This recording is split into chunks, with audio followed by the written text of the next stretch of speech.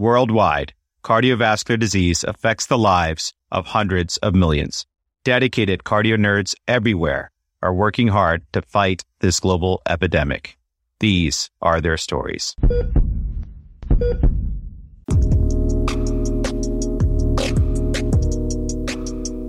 Welcome back, Cardio Nerds family. Dan Ambinder here. This episode continues the Cardio Nerds Lipid series, which is a comprehensive, all-you-need-to-know series led by co-chairs Dr. Rick Ferraro, Director of Journal Club for the Cardio Nerds Academy and Cardiology Fellow at the Johns Hopkins Hospital, and Dr. Tommy Das, Program Director of the Cardio Nerds Academy and Cardiology Fellow at the Cleveland Clinic, and is produced in collaboration with the American Society for Preventive Cardiology. In this episode, Tommy and I are joined by episode lead, Cardio Nerds Academy Fellow of House Tausig and future Chief Fellow of the 2022 Academy class, Dr. Theodora Donison, for a trip to UCLA to learn all about triglycerides from pathophysiology to clinical outcomes from prevention expert Dr. Matthew Budoff. If you're enjoying the episode or show, please consider supporting the show by rating and reviewing us on your favorite podcast platform. And think of somebody who would enjoy the podcast and spread the Cardio Nerds word. If they are new to podcasting, just hop on their phone and show them how to subscribe. Finally, this podcast is not meant to be used for medical advice. The views expressed here do not necessarily reflect the opinions or policies of our employers.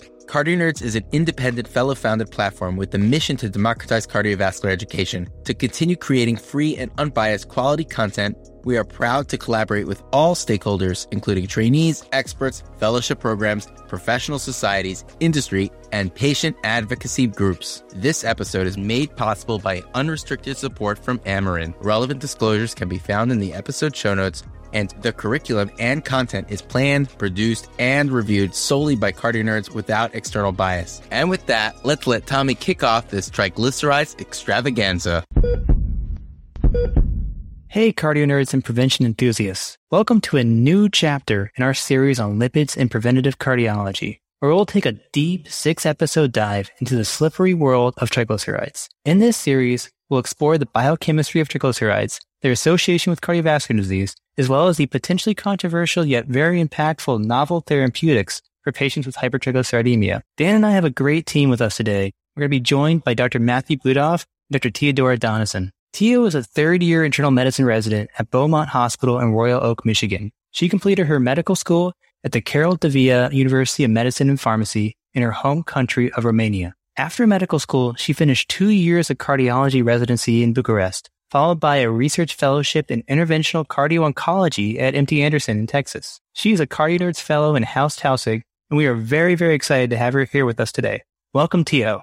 Hello, everybody, and thank you for the kind introduction. I have the privilege of introducing Dr. Matthew Budoff, Professor of Medicine at the David Geffen School of Medicine at UCLA and the Endowed Chair of Preventive Cardiology at Harbor-UCLA Medical Center. Dr. Budoff's research focus is devoted to cardiac prevention, early coronary atherosclerosis detection, and determining the effect of therapeutic options to stabilize and reverse coronary atherosclerosis. He was awarded the Albert Nelson Marquis Lifetime Achievement Award in 2018 and was named to the world's most influential scientific researchers in 2018 and in 2019. We are thrilled to learn from Dr. Budoff today. Welcome to Cardio Nerds, Dr. Budoff. Oh, it's a pleasure to be here. Thank you so much for having me on. Dr. Budoff, it's a real pleasure. We've been looking forward to having you for quite some time. And thank you so much for taking time to join us today. We definitely want to kick this off by asking you the question we ask many of our faculty guests who have joined the series.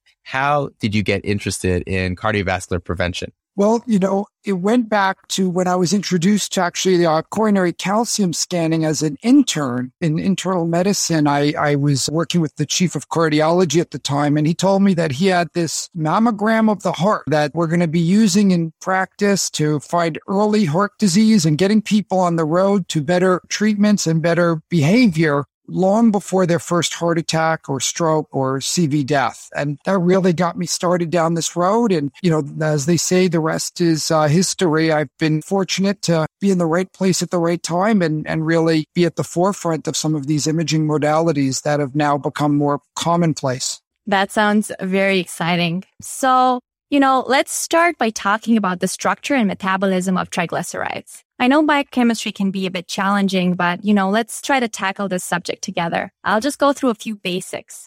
Triglycerides are hydrophobic substances which are packed into the core of lipoprotein. Lipoproteins are covered by lipids and proteins that can travel freely through the extracellular environments inside the body, and these are called together apolipoproteins. The main way to transport dietary and endogenous triglycerides to the tissues is through two types of triglyceride-rich lipoproteins secreted by the intestine and the liver: chylomicrons and very low-density lipoproteins, or VLDL. In order to unpack these triglyceride-rich lipoproteins, the body produces lipoprotein lipase, which releases free fatty acids and remnant lipoproteins. I don't know if you're all still following me. I know this is all complicated, but basically, triglycerides can be endogenous, produced by the liver, or exogenous, from diet absorbed by the intestine. In order for these to be transported throughout the body, they're covered by apolipoproteins, giving rise to VLDL from the liver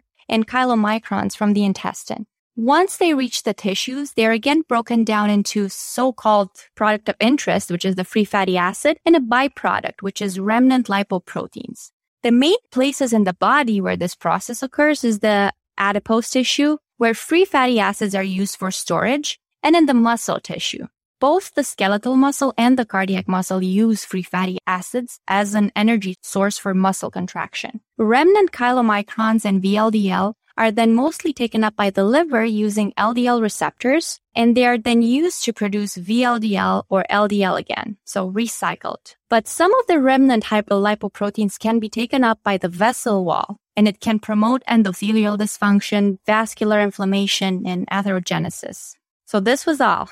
Congrats, we're done with the biochemistry. Dan, can you tell us a bit about the definition of hypertriglyceridemia? Absolutely. And Tio, that was a great synopsis of the biochemistry and how triglycerides can become clinically relevant in pathophysiology. So well done. I definitely followed that. Now, when it comes to triglycerides or any lipids, we definitely want to know normal levels and then abnormal levels and classifying those as such. So the normal triglyceride levels in American men and women are 128 milligrams per deciliter and 110 milligrams per deciliter, respectively. Hypertriglyceridemia is defined as a fasting triglyceride level of 150 milligrams per deciliter or more by most guidelines and expert committees. Dr. Budoff, is there any clinical significance for the way that different societies further classify hypertriglyceridemia? Well, the triglyceride abnormalities probably go even below what's considered normal at 150. And we've seen an association of triglycerides and cardiovascular events that goes down probably even below 100 milligrams per deciliter. So I kind of think of triglycerides like I think of fasting glucose,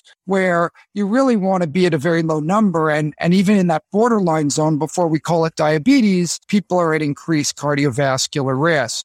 Having said that, almost all of the societies define normal as 150 or lower, and then borderline high or mild abnormalities from 150 and up. After that, there are some nuances between the American Heart and American College of Cardiology and the Endocrine Society, but 150 to probably 500 is how we typify most of them in the United States, and greater than 500 is considered very high or severe hypertriglyceridemia. And that's really where we start thinking about pancreatitis more so than cardiovascular risk, or pancreatitis on top of cardiovascular risk. Thank you so much for going through that framework for the different brackets of hypertriglyceridemia. And I really like the corollary to diabetes and identifying people who are at potential increased risk, who aren't quite at hypertriglyceridemia yet, but are on the way towards it and need to be identified. And I think it's important, now that we've established where the goalposts for triglyceride levels are, we can talk a little bit about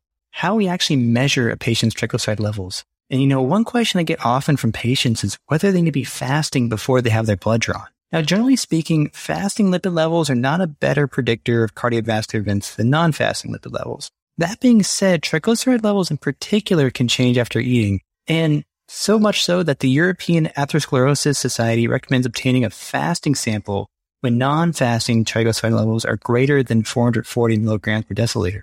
There are also some concerns that non-fasting triglyceride levels may actually be a better predictor of increased cardiovascular risks than fasting levels.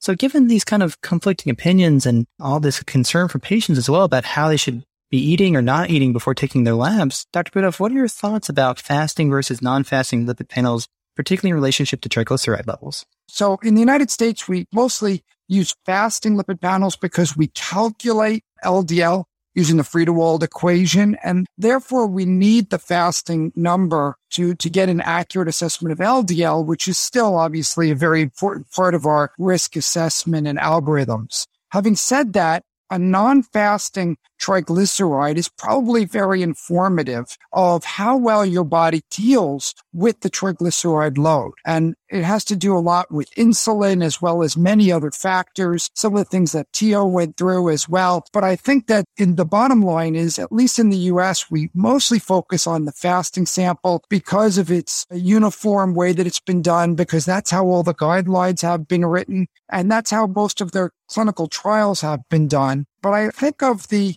non-fasting lipid panel, to use another analogy, as the same way as you might use a glucose tolerance test to try to unmask somebody with diabetes. You can unmask somebody who doesn't deal with triglycerides well by getting a non-fasting level in that patient. So basically, Dr. Budoff, if, for example, I have a patient in clinic who has difficulty with transportation and whatnot, and I see them for a physical at 2 p.m., it's safe to just try to get a lipid panel, even if it's non-fasting, and take it from there? Yes, exactly. If it's high, I agree with the European societies, guidelines. If they're very high, then clearly you need to do something different as far as evaluating that patient. But yeah, if you get a non-fasting level and it's elevated, just get a fasting level so that you can have a good baseline. Remember, the diet is so sensitive that if you go to one restaurant, I don't want to call out any particular fast food restaurants, you can elevate your triglycerides dramatically with just a very simple meal as compared to another meal. So somebody says, oh, I had lunch already. That's not the same for all of us. Lunch may be a salad, or lunch may be,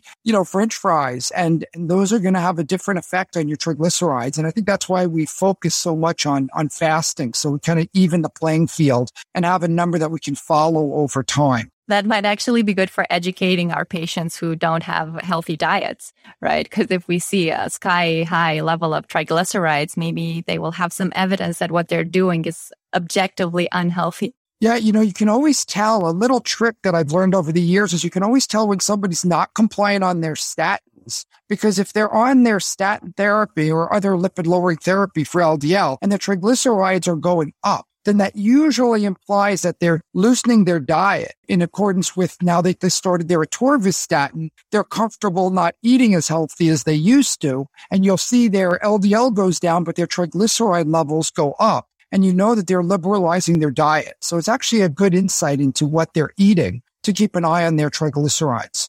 That's such a good trick. And, I think that's specifically important because of how frequent this problem is in the population. And actually, the next fact that I was going to talk about was how frequent the hypertriglyceridemia is. And it's actually the most common form of dyslipidemia in the general population. Approximately 55% of Americans have dyslipidemia, and 27% of those have elevated LDL, 23% have low HDL, and 30% have elevated triglyceride levels. Of these, men usually have a higher prevalence of hypertriglyceridemia than women, 27% in men and about 21.5% in women. The age distribution is also different between the genders, highest prevalence being in men ages from 40 to 59 years old and in women over 60 years old.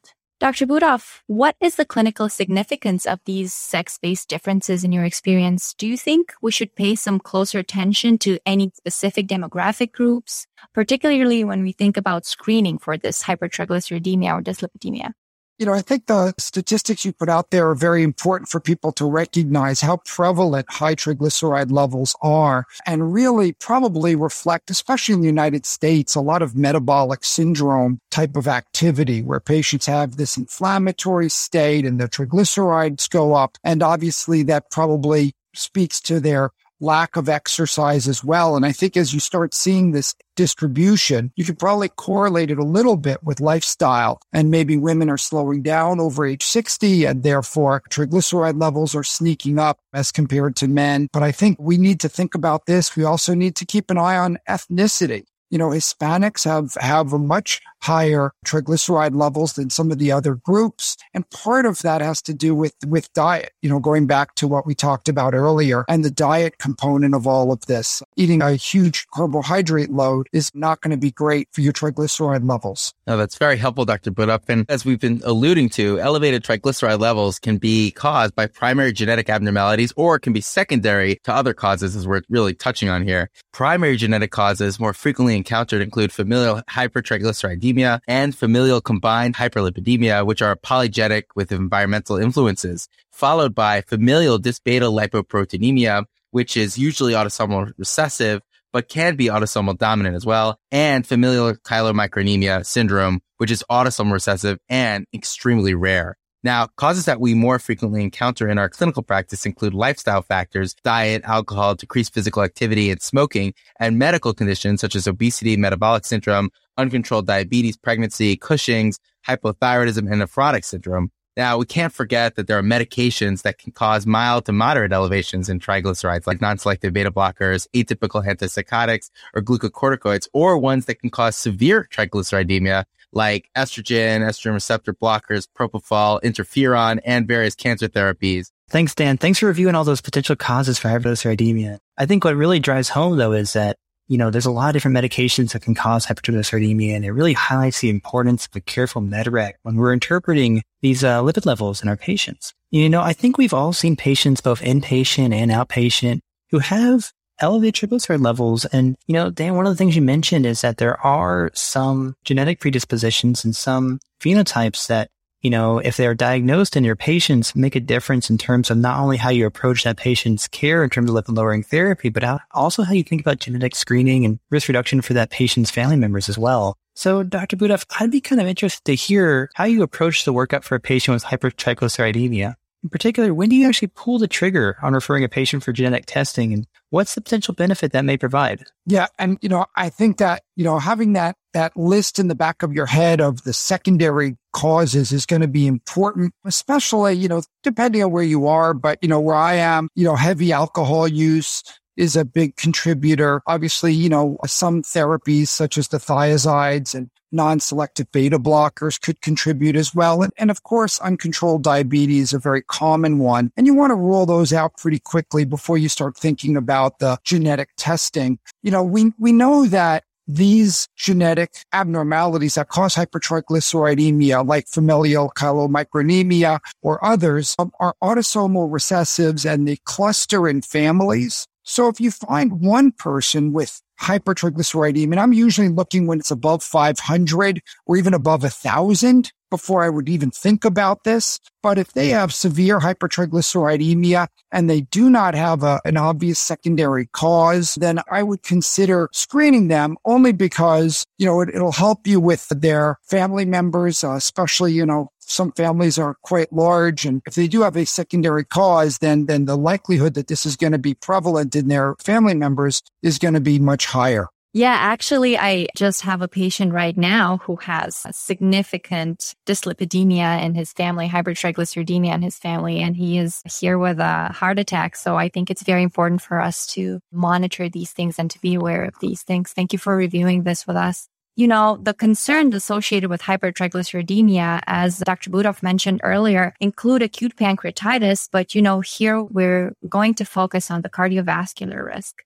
We've discussed previously the biochemical components that contribute to atherosclerosis formation are remnant lipoproteins, not necessarily the triglycerides themselves. Reviewing the literature, hypertriglyceridemia is considered a risk-enhancing factor, not a risk factor. Dr. Butoff, can you help us understand the difference between risk factors and risk-enhancing factors, and why triglycerides do not count as a risk factor themselves? Yeah. So, it goes back to the original calculations that we used to make with Framingham and other early risk calculators. LDL dominated, HDL was in there, and triglycerides were generally not included. Also, as you mentioned, there's a much stronger association with remnants and future CV risk than even triglycerides themselves. So, triglycerides are definitely something that we're supposed to pay close attention to. In the newer guidelines for cholesterol management,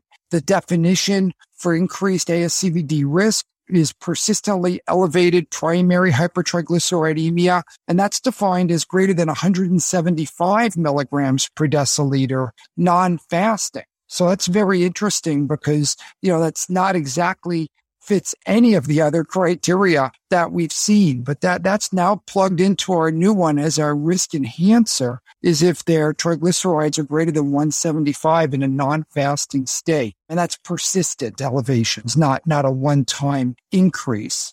The guidelines talk about how it's reasonable to use these additional risk-enhancing factors to guide decisions about preventive interventions, especially when we're on the fence about treatment. But I think in this case, it's going to be very important because it changes your management based on the outcome studies. And I think that that's really where, we can individualize care by looking at the triglycerides, something that used to be overlooked quite a bit in the early guidelines. And now we're getting more attention, probably partially because we have potential treatments that can help us with that CV risk problem. That's a fantastic overview and also a great segue into the next thing I wanted to ask you about. We're talking about the trials regarding the effect of lowering triglycerides and some of the potential therapeutics. And I wanted to take this as an opportunity to talk a little bit about some of the recent data in this space, namely the STRENGTH and REDUCE-IT trials. And, for our listeners, we're going to be having a much deeper dive into these trials in upcoming episodes.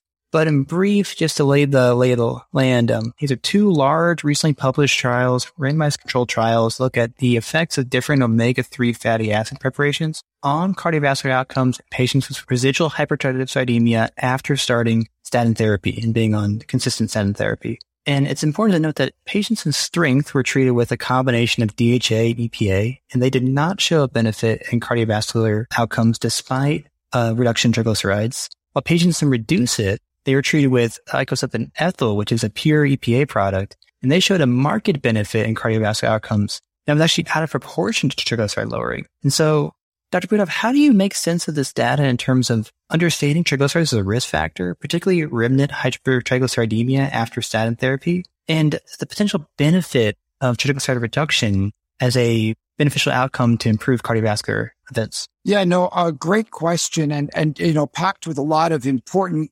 nuances. But you have to remember that there's now a couple studies. There was a trial called JELIS, JELIS, that also was done in Japan that showed that pure EPA reduced cardiovascular events. And in that trial, there was a 19% event reduction, which was statistically significant, but there was only a 5% reduction in triglycerides. So clearly, while the concept of EPA and DHA as fish oils have been used successfully to lower triglycerides, the effect when patients' triglycerides are in the more modest range are actually quite minimal. And really the benefits that we've seen in the REDUCE-IT trial and in this JELIS trial related to the EPA and the icosapent ethyl that was used really probably has much different mechanisms of action. So in that context, I think of high triglycerides as a marker of risk. In other words, who should I treat with this therapy? And we have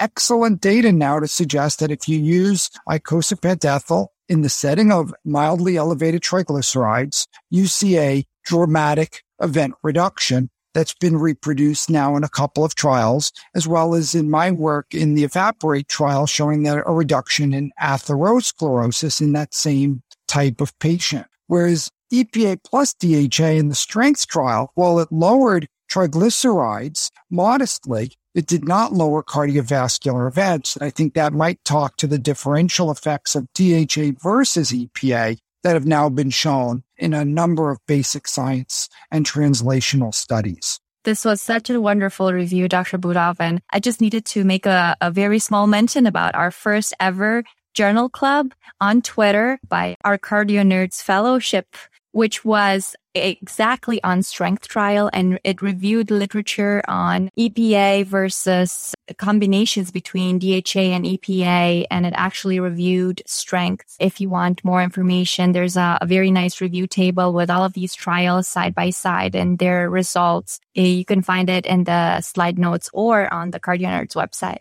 Yes, Dr. Budoff, that journal club was our first journal club, and Tio was a major part of that and ended up helping us design so many of the journal club clubs that we've done ever since. We'll definitely share that on the show notes, and we have a beautiful visual abstract of the strength trial that kind of reviews this as well. So hypertriglyceridemia is commonly associated with other dyslipidemias. So that actually makes the direct causal relationship between elevated triglyceridemia and atherogenesis difficult, which is kind of what we've been alluding to. Genetic association studies have tried to help with this clinical concern, and recent large-scale meta-analysis and population-based sequencing studies show that triglycerides-raising variant alleles show strong associations with cardiovascular endpoints. Additionally, patients with loss-of-function variants in gene encoding, which inhibits lipoprotein lipase, have been shown to have reduced triglyceride levels and decreased atherosclerotic risk.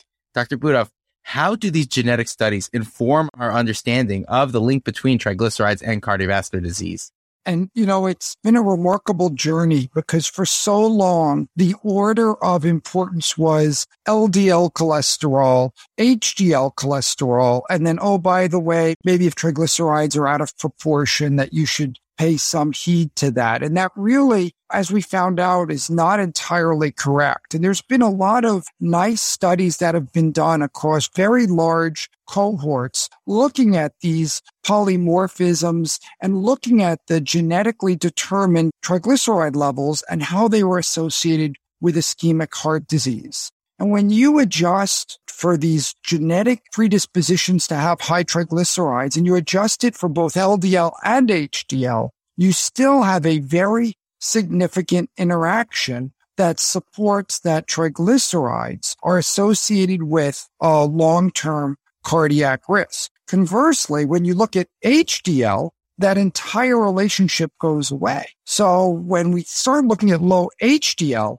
we're not seeing that same association. And that might harken back to a lot of the failed trials that we've had by trying to treat patients with low HDL with drugs like niacin, even estrogen and thiazolidinediones that raise HDL, but didn't really uniformly improve cardiovascular outcomes. So taken together, we now understand that lifetime triglycerides are a marker of cardiovascular risk, and genetic predisposition to high triglycerides is an independent marker of risk, whereas low HDL cholesterol levels are not. Dr. Budoff, thank you for that perspective, and especially looking at some of the older studies about writing niacin, HDL, and I think it really sets the stage for the next 10 years of preventative cardiology research. And we've identified these people now who are at increased risk, and not only have we identified them using these genetics and genomic studies, but we're also finding ways to treat them and improve their outcomes, which is so huge for patient care and so huge for outcomes moving forward. And, Dr. Budoff, I just want to thank you for such a fabulous discussion about this link between triglycerides and cardiovascular disease. And I also want to give a quick shout out to my partner in the preventative cardiology series, Dr. Rick Ferraro, who did a lot in terms of helping out with the script and is also single-handedly keeping the consult service afloat right now as a first-year fellow at Hopkins, and otherwise he'd be here with us on the recording as well. But, one thing I know when I talk to Rick later is he's going to want to know, what do we talk about with Dr. Budoff? And so, Dr. Budoff, what are your main takeaways for us here at the Cardio Nerds? So first and foremost, we have to back away from using fibrates for cardiovascular event prevention. Right now, fibrates, even though they lower triglycerides more than icosapent ethyl and more than other therapies, they have not been shown to be beneficial. And when we talk about high triglycerides, it's so easy to think about reaching for that fibrate and getting people on fenofibrate and lowering that triglycerides with a very low side effect profile. But the FDA a couple of years ago literally took away the indication of use of fenofibrates with statins because all we saw was toxicity with no benefit. Now, having said that, there is a trial coming up that I'm very enthusiastic about, waiting for the results, and that's called the Prominent trial. It's being done up at Mass General, being led by Peter Libby and Paul Ritger, looking at pemafibrate. And they're studying patients with high triglycerides. So we'll see if that has any cardiovascular benefit. But right now, rule number one for high triglycerides, if they're under 500, think about icosapent ethyl as the treatment of choice. If that's not available, even though there are now generic versions of it, then think about pure EPA and not a combination of DHA and EPA whenever possible, because a lot of the dietary supplements are impure. And, it's fish that's been maybe not cared for, maybe not refrigerated. You have to remember fish oils are derived from fish. And if they're not kept well, we all know what happens to fish if it's not, kept at the right temperatures and all of that. So I'd be very cautious about the dietary supplements for patients who are trying to find a less expensive alternative for their triglyceride abnormalities. And finally, as we talked about before, make sure you think about those secondary causes. They're very prevalent in the United States: poorly controlled diabetes, heavy alcohol use, hypothyroidism, some of the medications that are pretty common like thiazides and beta blockers, and of course, pregnancy and estrogen as potential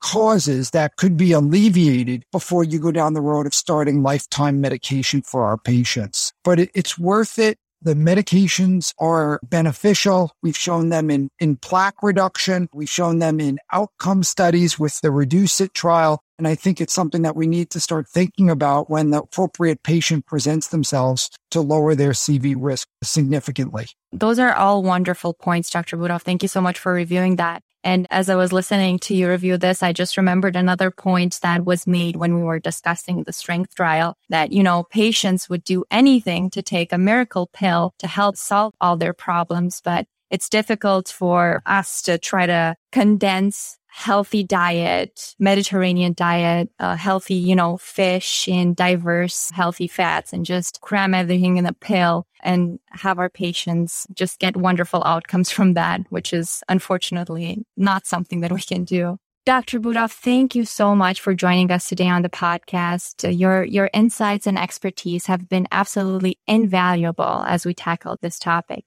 We usually close the episode with a question we ask all of our guests here on Cardio Nerds. What makes your heart flutter about lipids? Yeah, it's been an incredible development in the field over the past few years. 10 years ago or so, we had very limited treatments for lipid management. As I mentioned earlier, niacin and the fibrates were kind of bombing out, and there were a number of negative trials. Ezetimibe, we can argue how that should be positioned, but the outcome study was underwhelming, the IMPROVE-IT trial. And we really just had a few different statins that we could potentially use, and that was about it for really good outcome data. And then all of a sudden, PCSK9 inhibitors, icosapent ethyl data, bempedoic acid now is available. And on the near horizon, we're going to have inclisiran and maybe even a new fibrate, as I mentioned. So this field has become really reinvigorated after a long hiatus. And given how important it is, really the most modifiable risk factor in being with lipids, we really need other tools in the tool chest. And it's really exciting for me to see these options develop and being available to us one by one, really helping us get our patients to goal, and hopefully, most importantly, getting them to live longer and healthier lives. Dr. Budoff, what a great note to end on. And I'm just inspired by your excitement for this field and your excitement and dedication to patient care and investigations. And it just makes me really, really, this is the third time I'll say excited, but excited to see what's on the radar and on the horizon here in the next coming years. So I want to thank you so much for such a great discussion. Thank you also to Dan and to Tio for helping moderate this, and especially to Tio for helping put this script together as well. Listeners, this is just part one in our journey into the world of triglycerides. In upcoming episodes, we'll be discussing the management of patients with hypertriglyceridemia, the pharmacology of omega-3 fatty acids, and like I said, the recent groundbreaking REDUCE-IT and strength trials. So I hope you stay tuned, because we have a lot of great stuff on the horizon. Take care.